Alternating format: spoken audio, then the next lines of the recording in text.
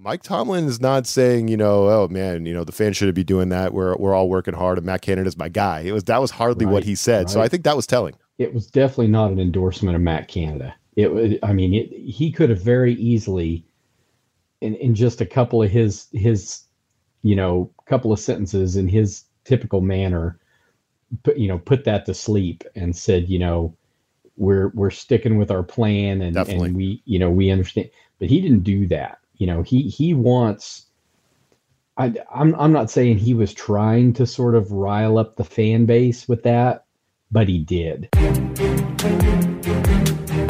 Welcome into the show. Ryan O'Leary here, along with my friend Curt Popejoy. Thanks for joining us for another weekly episode of the Steelers Wire podcast. We're brought to you by the USA Today Network, available wherever you get your podcast. Subscribe and join us all season long if you like what you hear.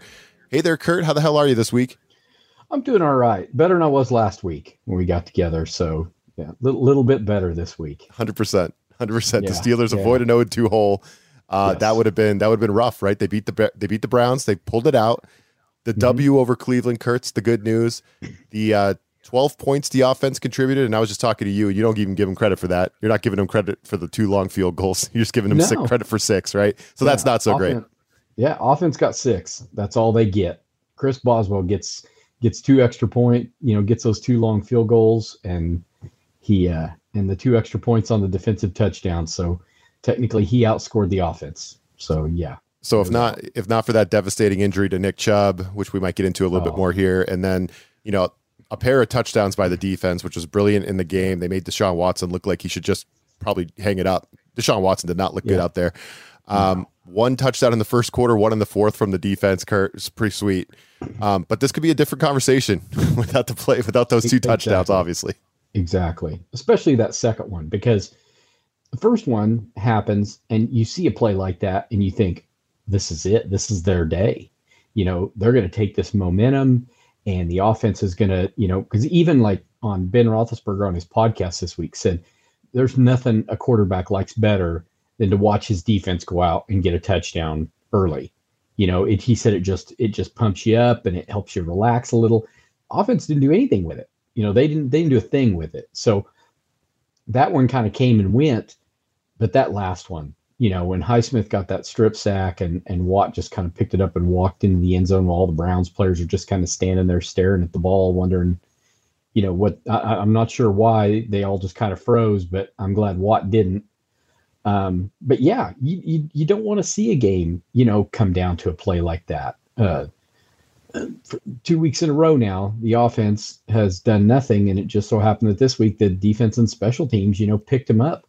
First week they didn't have that, and so anybody that watch football for any amount of time knows this isn't a sustainable strategy for an NFL team to hope that your defense can outscore the opponent every week. That just doesn't work. So I'm glad they won, but it's a little bit tainted in the fact that I don't think the problems from week 1, there was no correction on offense made. If anything, the offense might have looked a little worse. I mean, they didn't run a single play inside the Browns 30-yard line last week. That's a stat. That's a crazy, crazy bad stat. They had -7 yards in the fourth quarter, and won the game. I mean, that's just unheard of. That just isn't. But like you said, we'll talk a little more about Nick Chubb's injury. I don't think we're having this conversation if Chubb doesn't hurt his knee, because he was just kind of having his way with the Steelers defense. I mean, I tweeted about it. He's the toughest man in football to tackle. And that's all respect to Derrick Henry and guys like that. There's nobody harder to tackle than Nick Chubb. And I think he was just going to wear him down all night long if that injury doesn't happen. And I hate that for him. Same knee as in college. That's just terrible. It's just terrible. But I do think that if not for that injury, I don't see any way that the Steelers get that win on Monday night. Yeah, I tend to agree. I think that was a big one, and you're right. That the big touchdown to Pickens definitely saved the offense because they were having a hard time moving the football otherwise, right? The Steelers, the crowd's reaction to Chubb and his injury. Just speaking of that, maybe I'll just move to that topic right now because it's a big one across the league right now. It just shows how well-respected Chubb is around the league, how much people enjoy watching him play football. I mean, I'm sure a lot of people out there hate the Cleveland Browns for a lot of reasons. Deshaun Watson, maybe one of them. I'm sure he doesn't have a lot of fans out there, casual fans. The Browns are just one of those teams. It's hard to like them. But I always liked watching Nick Chubb play. If the Browns are on, I like watching him play football. And the reaction of the Steelers fans, Curt, the collective gasp, how quiet they were, them chanting his name, them clapping and cheering for him, awesome. for a team they freaking hate and loathe, like the Cleveland Browns. That was a cool moment. As devastating as that was for Chubb, that was a cool moment by the Pittsburgh fans. It was, and it kind of got lost in the fact that there was such a social media reaction to the injury, as if Minkah Fitzpatrick did that with any intent. Right. It was kind of two ends of the same, two sides of the same coin. You had the fan base, that audible gasp coming from all the fans, and then the chanting his name when he's leaving, and all the comments on social media about him, and then Browns fans immediately turn it to, well, Fitzpatrick's a dirty player. He should have been ejected.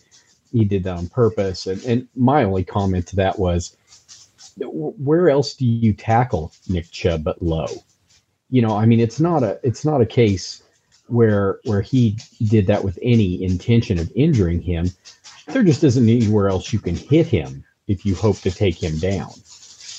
You go, like I think I wrote, you go for center mass on him and he's just going to run over you.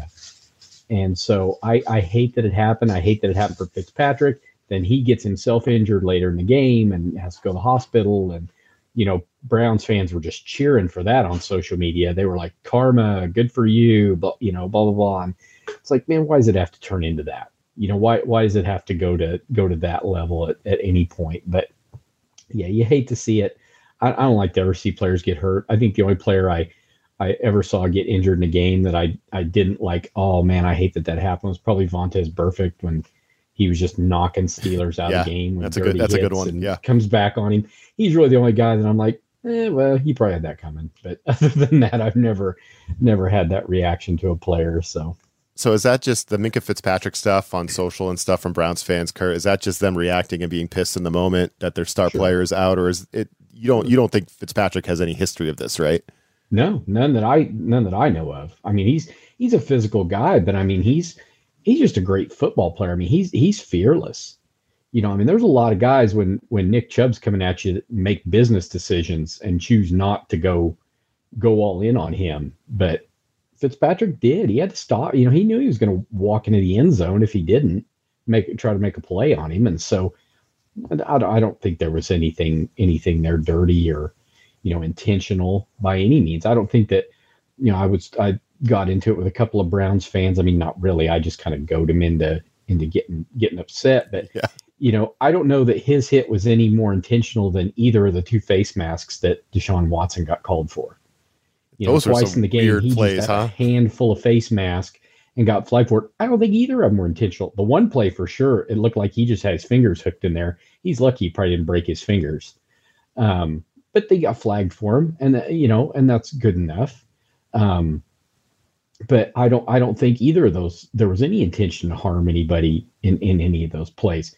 The referees chose not to throw a flag. I'm not sure that there's a rule that would have covered throwing a flag in that situation. And so we just move on. I mean, Browns fans, Deshaun Watson didn't even get fined for pushing a referee, so he kind of caught a break there too. He could have been suspended. He could have been kicked out of the game.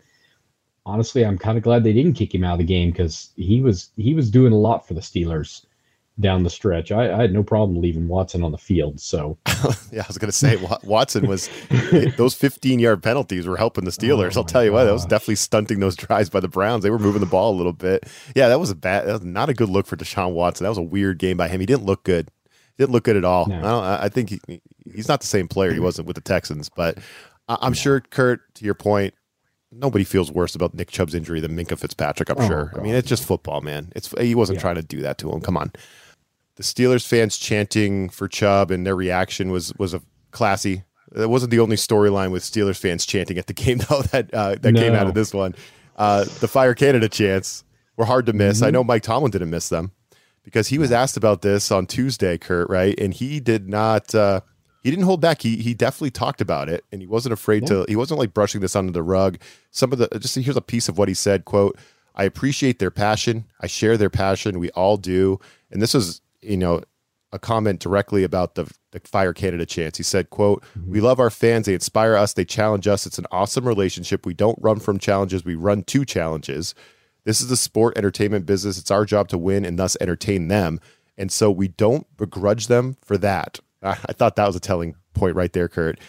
He also said, "We want them to be fat and sassy and spoiled, and it's our job." Yeah. So Mike Tomlin is not saying, oh man, the fans shouldn't be doing that. We're all working hard, and Matt Canada's my guy. That was hardly what he said. Right. So I think that was telling. It was definitely not an endorsement of Matt Canada. He could have very easily, in just a couple of his couple of sentences in his typical manner, put that to sleep and said, we're sticking with our plan and we understand. But he didn't do that. He wants.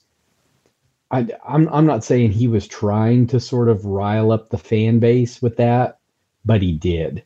The comments and the messages and things I've gotten since that quote, people are like, they're on board with this idea that maybe one more week of this and Tomlin's going to take action, or, maybe he understands that fans, and I've always said Steelers fans have very high expectations based on history. But recently they just can't, the team really hasn't lived up to that. And so I think you've seen the fan base over the last decade or so sort of temper their expectations. And I get that, finishing 500 or better, I've written about this many times. Is this okay with the fans? It's just finishing 500 or better. Okay. And I think for a lot of the fans, it is, always competitive, always on the cusp of the playoffs. But I think that what the product that the Steelers are producing now goes well below that. Like the bar is very low at this point. And I think that Tomlin recognizes that at some point he just can't keep going up to the podium and saying, we got to get back to the lab and we do not seek comfort, and all his Tomlinisms, yeah, that are basically him saying, hey, we're going to try to do better next week, which is basically all he ever says. He can talk for 10 minutes and basically all he's saying is, hey, we're going to try to do better next week. It's the same thing in all his Tomlinisms. He didn't give us that this time. He was more of, I get it, we're not doing good enough. And I hope this means maybe Sunday night we see some new faces on the field. I certainly hope we see a change in play calling philosophy. Guys who do these advanced stats and things like that are just posting these crazy numbers about play calling and things that even me, as I watch the game closely, don't always recognize how often they're running on 2nd and 8 and the types of runs they're doing and things like that. And you start to see those trends from these people who dig into this, and you're like, wow, there really is a problem here. I think after the first week game, Dan Orlovsky said that Matt Canada called the same pass play 8 times in the game. That's probably not something a fan watching on television would even recognize. But for somebody who played in the NFL and has access to all 22, it probably wasn't hard for him to go back through that game and go, yeah, exact same pass play 8 times in a row. You can't expect, 8 times in the same game. You can't expect that to win like that. There's just no way. Ryan Moats, Arthur Moats, who played, linebacker for the Steelers, does his podcast, and he had Terrence Garvin on there, another linebacker he's played for the Steelers. And they both said that Matt Canada has the roles of the running backs completely backwards, and they don't understand why. Well, you've been saying this for a while. Yeah. I said, get me on your show, Arthur. I've been saying it, man. But they both talked about it this week, that they do not understand how Mike Tomlin hasn't recognized and gone to Matt Canada and said, you are using your 2 running backs in the wrong ways. Stretch plays to Najee Harris and A-gap plays to Jaylen Warren is exactly what we don't want to do. And I would hope eventually enough people are going to be shouting loud enough beyond the fans. I talked today, Colin Cowherd, he's always been kind of tough on the Steelers. And he said, the Steelers are are a dumpster fire. And if you look over, there's Matt Canada with the gasoline, the match. I mean, this is well beyond just fans who are frustrated. I mean, a lot of people, former players, are recognizing this.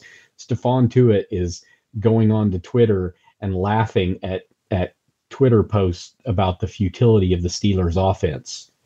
I mean, there's a lot of people that recognize there's problems here. And I said, I think the only person who doesn't see Matt Canada as a problem might be Mike Tomlin right now. Yep, I would agree with that, but I think it's also clear that he heard the chants in the stadium, Curt, right? Those fans were chanting "Fire Canada." Mike Tomlin heard them, so we'll have to see what happens. And let me ask you just a pointed question about Kenny Pickett. I know you were hard on Kenny Pickett a little bit last week. You gave some honest commentary on him. Obviously, he did not take a step forward in this game. No. It was more of the same. Tomlin admitted such in his presser on Tuesday. How much of that is tied to Matt Canada? Is that a thing? Like his development not looking like it's on track, at least from what we saw in the preseason and all that optimism. How much of that is tied to the offensive coordinator? I think more this week than last week for sure. I felt like in the first game, Kenny Pickett made some bad throws. I think this last week, there were some bad play calls. That designed run for him down near, I mean, there were just some strange plays. Yep. And I know Pickett made a couple of bad throws. The throw to George, he made a couple of really good throws to George Pickens. He made a couple of really nice throws to Jalen Warren, made one to Calvin Austin. I think at this point, we're kind of seeing it go from, okay, Kenny looked a little better this week, but the offense, the offense as a whole, I mean, we can sit here and talk about Kenny Pickett. We can talk about Matt Canada. The offensive line still isn't good. They paid Isaac Somalo to come in and solidify the interior offensive line. Probably been the worst interior offensive lineman on the team through 2 games. Somewhere Kevin Dotson's going, I could have done that. I could do what he's doing for half the money. Chuks Okorafor, I'm not sure he was ready to come back. He had a couple of pretty nasty penalties coming off that concussion. Did they rush him back onto the field? I don't know, but he didn't look very good. Dan Moore might have had the best game of any offensive lineman on the team dealing with Myles Garrett, but none of them are doing their part in run blocking. And that's, at this point in the season, you've kind of invested in that group, and you kind of have to roll with that group. And I don't know. I've always talked about distribution of labor. I always feel like Mike Tomlin has his hands in a lot of pieces on the team. He said as much, like in the secondary and with the quarterbacks and different things. I don't know how much involvement he has in the offensive line as far as day-to-day and scheming and things like that. But clearly this group is still not come together. And I think that Matt Canada, Kenny Pickett, all those things need to be better. But if your offensive line can't block, I'm not sure there is an offensive coordinator that can fix that. That can scheme around an offensive line that can't protect. I think Kenny Pickett got hit 9 times last week. I mean, I'm not sure that way too high. Any offensive system is gonna mask the fact that you let your quarterback get hit 9 times. And a couple of those were on Pickett, no doubt. He held the ball too long and took some hits. But at this point, if I'm Mike Tomlin, I don't know which way to turn when it comes to going to positional meetings as to who I need to go, tear a new one for why things aren't working the way they should be. Yeah, that's interesting commentary. I mean, if you're scheming to protect your offensive line, that personnel, it's going to be hard for you to be a competent offense if you're just worried about protecting Pickett from his own offensive line. There's other teams around the league doing the same thing. I think the Patriots and Mac Jones is a good example. But it's the same deal for Kenny Pickett. Is it Broderick Jones time? Could he come in and help Curt? I'd like to see him play some right. I would like to have seen him play last week. I kind of wish after Okorafor got those 2 quick penalties, maybe they would have brought him in, and stuck him in there to see what happens. He's clearly a very good run blocker. I mean, that was Jones' trademark coming in. I mean, him and Darnell Washington basically paved the way for that Georgia rushing attack. And so, going back to Arthur Moats and Terrence Garvin, they're like, we don't know why they aren't running 12 personnel 65% of the time. I think that was the number or something like that. Why isn't Freiermuth and Washington out there all the time? You know, that you can run out of it, you can throw out of it. You don't have 3 good receivers right now anyway, so why are you trying to trot 4 wide out when you really only have George Pickens and Allen Robinson? So why are you bringing, 2 more receivers out there who aren't really a threat to do anything, at the expense of the run game? And it seems so simple, but I know it's more complicated than that. But sometimes maybe it is just that simple. Put your best 12 guys, or put your best 11 men on the field and just see what happens. All right. Interesting stuff as always right there from Curt Popejoy. And I'm interested to see what Curt has to say about Steelers Raiders in Las Vegas. Curt, are you a big Las Vegas guy? Why aren't you out there right now? That's a perfect one to go cover live. I'll tell you what, I've never been to Las Vegas, but I've heard it's the place to be. But I live a pretty sheltered life here in Kansas, so I've never made my way to Las Vegas. So. It's my happy place. And that's a pretty good football stadium out there. It's pretty cool. Fans should definitely go see it. It's not a cliche for a fan to go out there to the game in Vegas. So hopefully Steelers fans are taking advantage. I'm sure they will. It might sound like a home game at times out there in Vegas, but the Steelers are underdogs. We'll tell you how much and make some predictions and talk about that game here coming up next. But first, some fantasy advice in week 3 from thehuddle.com. Corey Bonini of thehuddle.com here to bring you strong plays for week number 3. Quarterback Kenny Pickett, Pittsburgh Steelers at Las Vegas Raiders. This one is somewhat of a shaky recommendation, and Pickett's ceiling maybe isn't as high as some would like, but he has a little bit sturdier of a floor this week than usual. Las Vegas has given up 225 yards and 2.5 passing touchdowns per game, and there's a clear need for the Steelers to open up this aerial attack. Even though Pickett will be without Deontay Johnson once again, he still has a dangerous weapon in George Pickens, 2 capable pass-catching running backs, and a quality tight end to rely on. Be pleased with something in the neighborhood of 250 yards and a pair of scores, but he's probably best utilized in daily fantasy sports. Running back Javonte Williams, Denver Broncos at Miami Dolphins. Somewhat surprisingly, Williams has dominated this backfield's carry count 25-9 over Samaje Perine in the early going. The two have produced nearly identical fantasy results, however, and suffice it to say, the returns haven't been great. That should turn the corner this week against a Miami Dolphins defense that has given up running back touchdowns at the 4th highest rate, and only 2 teams have yielded more running back yards on the ground. This matchup is much easier to exploit rushing-wise, and we like Williams for a season-high performance as a fringe running back 2 or a strong flex. Wide receiver Kadarius Toney, Kansas City Chiefs versus Chicago Bears. No KC receiver has drawn more targets in each of the first 2 games than Toney, and he shook off the rust that led to his Week 1 disaster with a 100% catch rate on his 5 looks in Week 2. He's always a home run threat, and the former New York Giant offers potential for rushing points as a bonus. Chicago has given up wide receiver touchdowns at the 4th highest rate thus far in 2023, and Toney's an interesting gamble out of the flex position. Tight end Cade Otton, Tampa Bay Buccaneers versus Philadelphia Eagles. 8 touchdownless catches for 60 yards through 2 weeks doesn't really move the needle in fantasy, but Otton warrants a lineup spot due to this brilliant matchup for those of us who stream the tight end position. The Eagles have permitted the most PPR points, non-PPR points, and receptions to the position through 2 games. This is the number 2 matchup for yardage, and only a pair of defenses have surrendered touchdown scores at a higher rate. For more award-winning fantasy football news, tips, and advice, please be sure to check out thehuddle.com.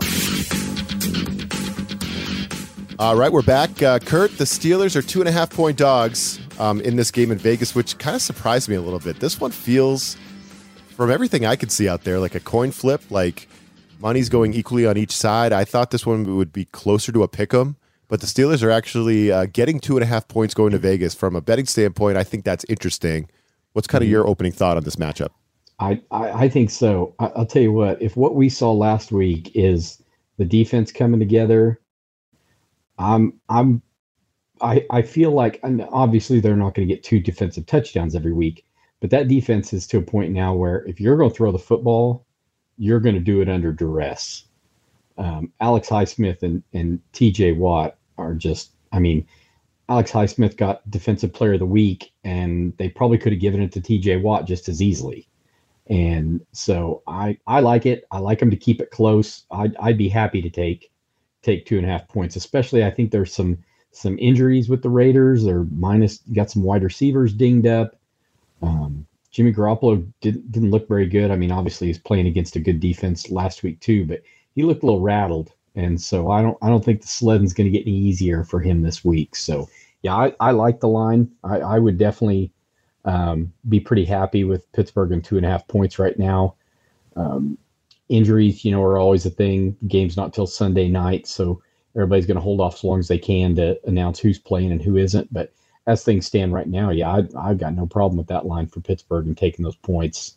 Yeah, I'm with you. I think because the game feels like such a pick'em kind of coin flippish kind of game. I know Pittsburgh's on the road here, but I like those 2.5 points. I think if I was actually betting this with my own money, Curt, I might feel more comfortable picking the under. So I'm seeing it at 43 or 43.5.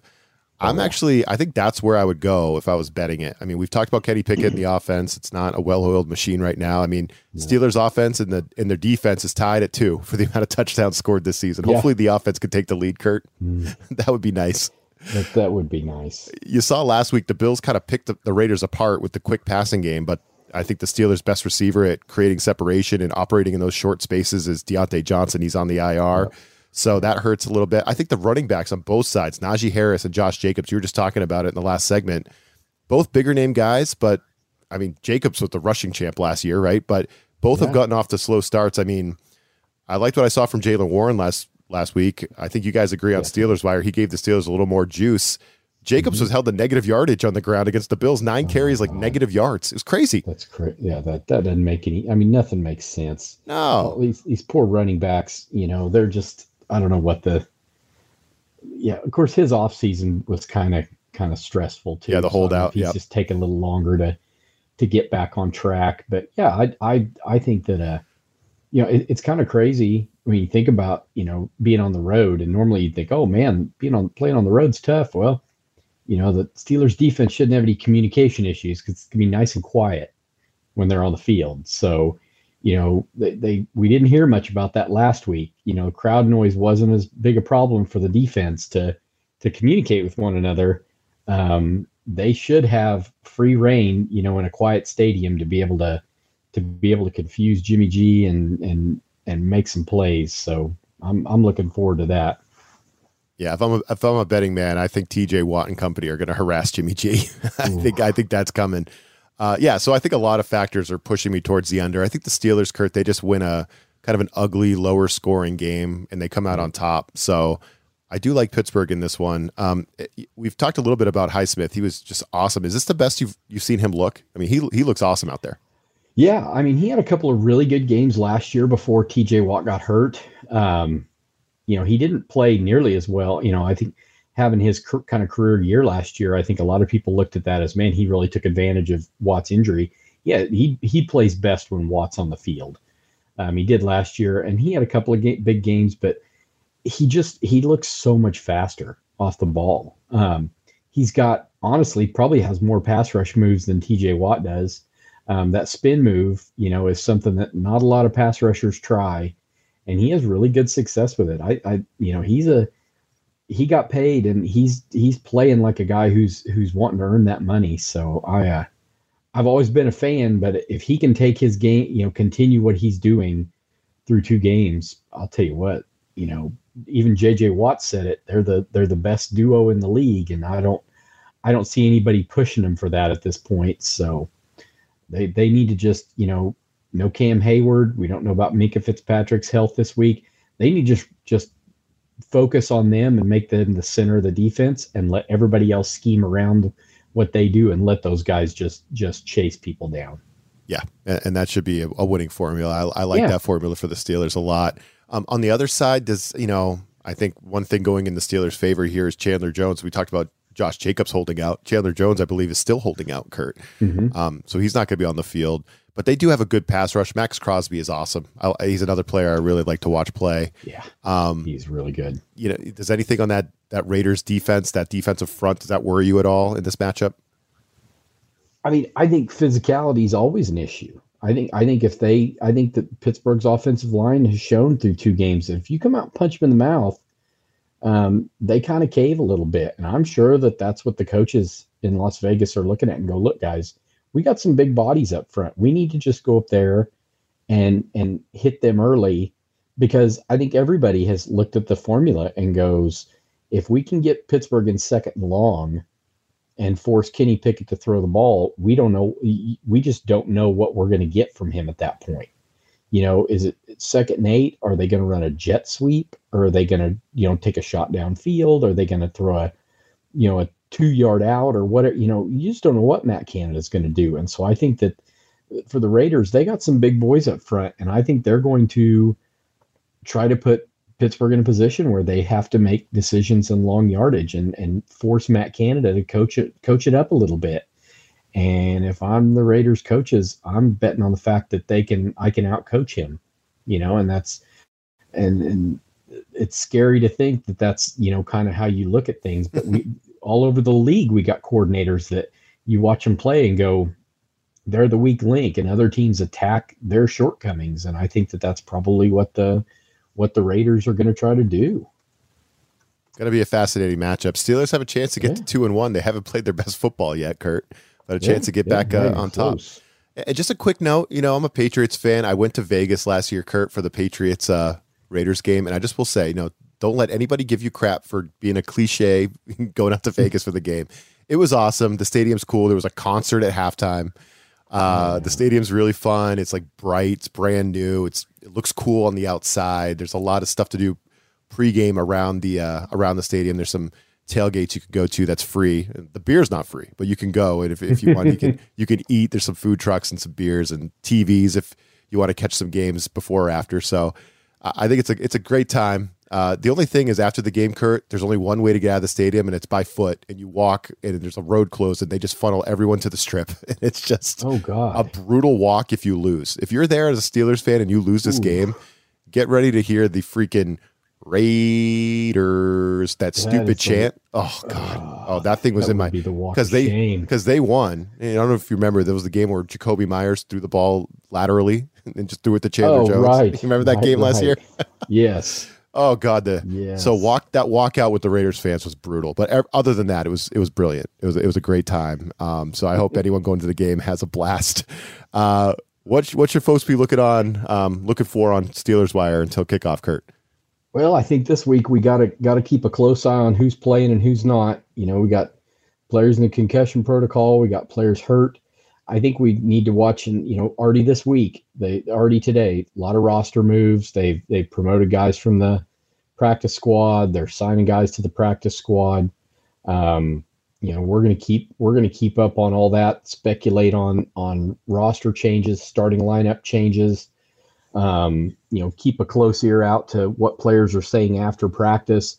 The local media there in Pittsburgh does a really good job kind of digging a little bit on those guys when it comes to guys who are kind of on the bubble to start. Did you get some starter reps today? They don't hesitate to ask those questions, and we'll make sure everybody knows exactly. If Pittsburgh's eyeing any changes in the starting lineup, we're going to make sure everybody knows. All right, there it is. Steelers Wire's got you covered up until kickoff. For Curt Popejoy, I'm Ryan O'Leary. Thanks as always for joining us on the pod. We appreciate you. Subscribe and tell a friend if you could. We will be catching you next week after Steelers Raiders. Looking forward to it. Have a great week.